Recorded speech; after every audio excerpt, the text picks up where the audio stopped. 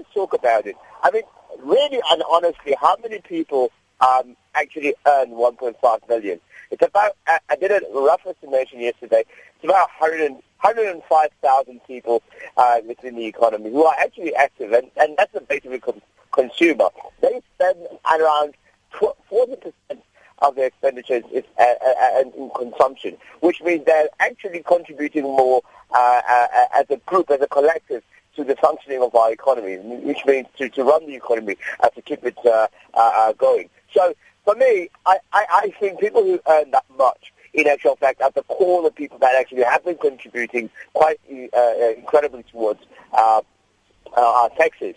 The problem that I have is that if you squeeze those people, effectively what you're saying that you're slowing them down from actually consuming, which means that it will actually react negatively to the economy. That's my personal view, and I welcome everybody else, but I think that if you're in a functioning economic environment, you want to create some room for those people to continue to spend money so that actually they can continue to consume and towards contributing positively to the economy. And that's my predicament. I'm finding it very hard to decide or justify the 45%. And I've been hit hard. Some commentators have hit hard. Some of them have agreed with me. I don't know what you think.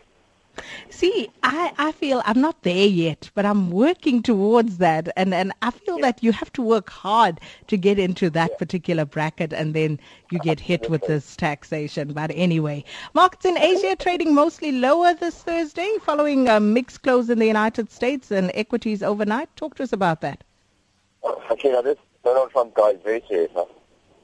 He's not joking. His policies are as serious as his hair. Anyway, let's talk about what he's used the meant for the American people. He's talking about the transversal and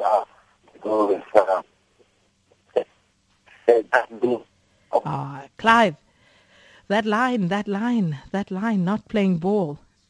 Clive, you there? Well, unfortunately, we seem to have lost him there, our market analyst, Clive Ntozamantu Ramatibela.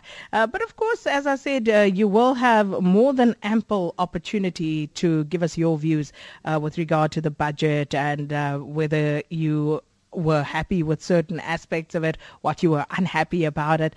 You will tell us about that after 8. We'll have an extended forum at 8 discussion with the Deputy Minister of Finance, as well as Dr. Iraj Abedian, also Elroy Paulus and Isabel Fry, and some of them already here. So looking forward to that discussion. Okay, I believe we have Clive back just to wrap it up with the Asian markets. Clive?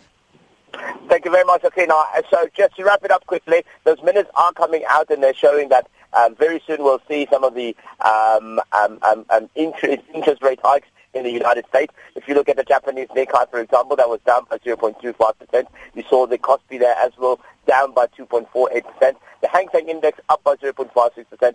And our favorite, Australia's ASX 200, down by 0.7%. Nonetheless, markets, I think, on a run, Sakina, after the budget yesterday, particularly for us in South Africa, responded pretty well. I think even including the Rand strengthened quite considerably yesterday following that, showing that obviously international markets are happy. My only biggest concern, Sakina, and this is my request to you when you sit with your panel, to ask them, isn't it time to reform the way that Treasury works in terms of stimulating growth in the country? Because we need another way to collect taxes.